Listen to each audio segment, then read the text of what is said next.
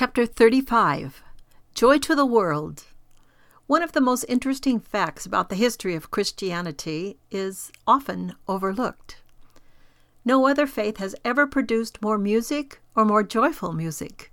Perhaps the greatest expression of this joy has been the Christmas carol. Great numbers of them have come down to us, and all tell us of the magnificent victory inaugurated by our Lord and the coming glory.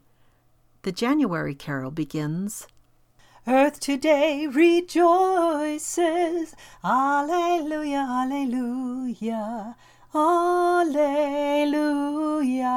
Death can hurt no more, and celestial voices, Alleluia, Alleluia, Alleluia.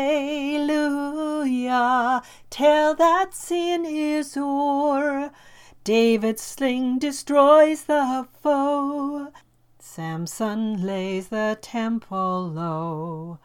War and strife are done, God and man are one, God and man are one. God and man are one. The carols tell us that Jesus Christ is our victory. He is the destroyer of sin and death and the giver of grace, life, and righteousness. For the world to be in peace and prosperity means to be in Christ. He is the only way, John 14:6. Hence, the carols sing of reconciliation, gladness, and salvation, because Christ has come. Their message, therefore, is joy to the world, because Jesus Christ was born. If he has not come into your life, you are not in that joy.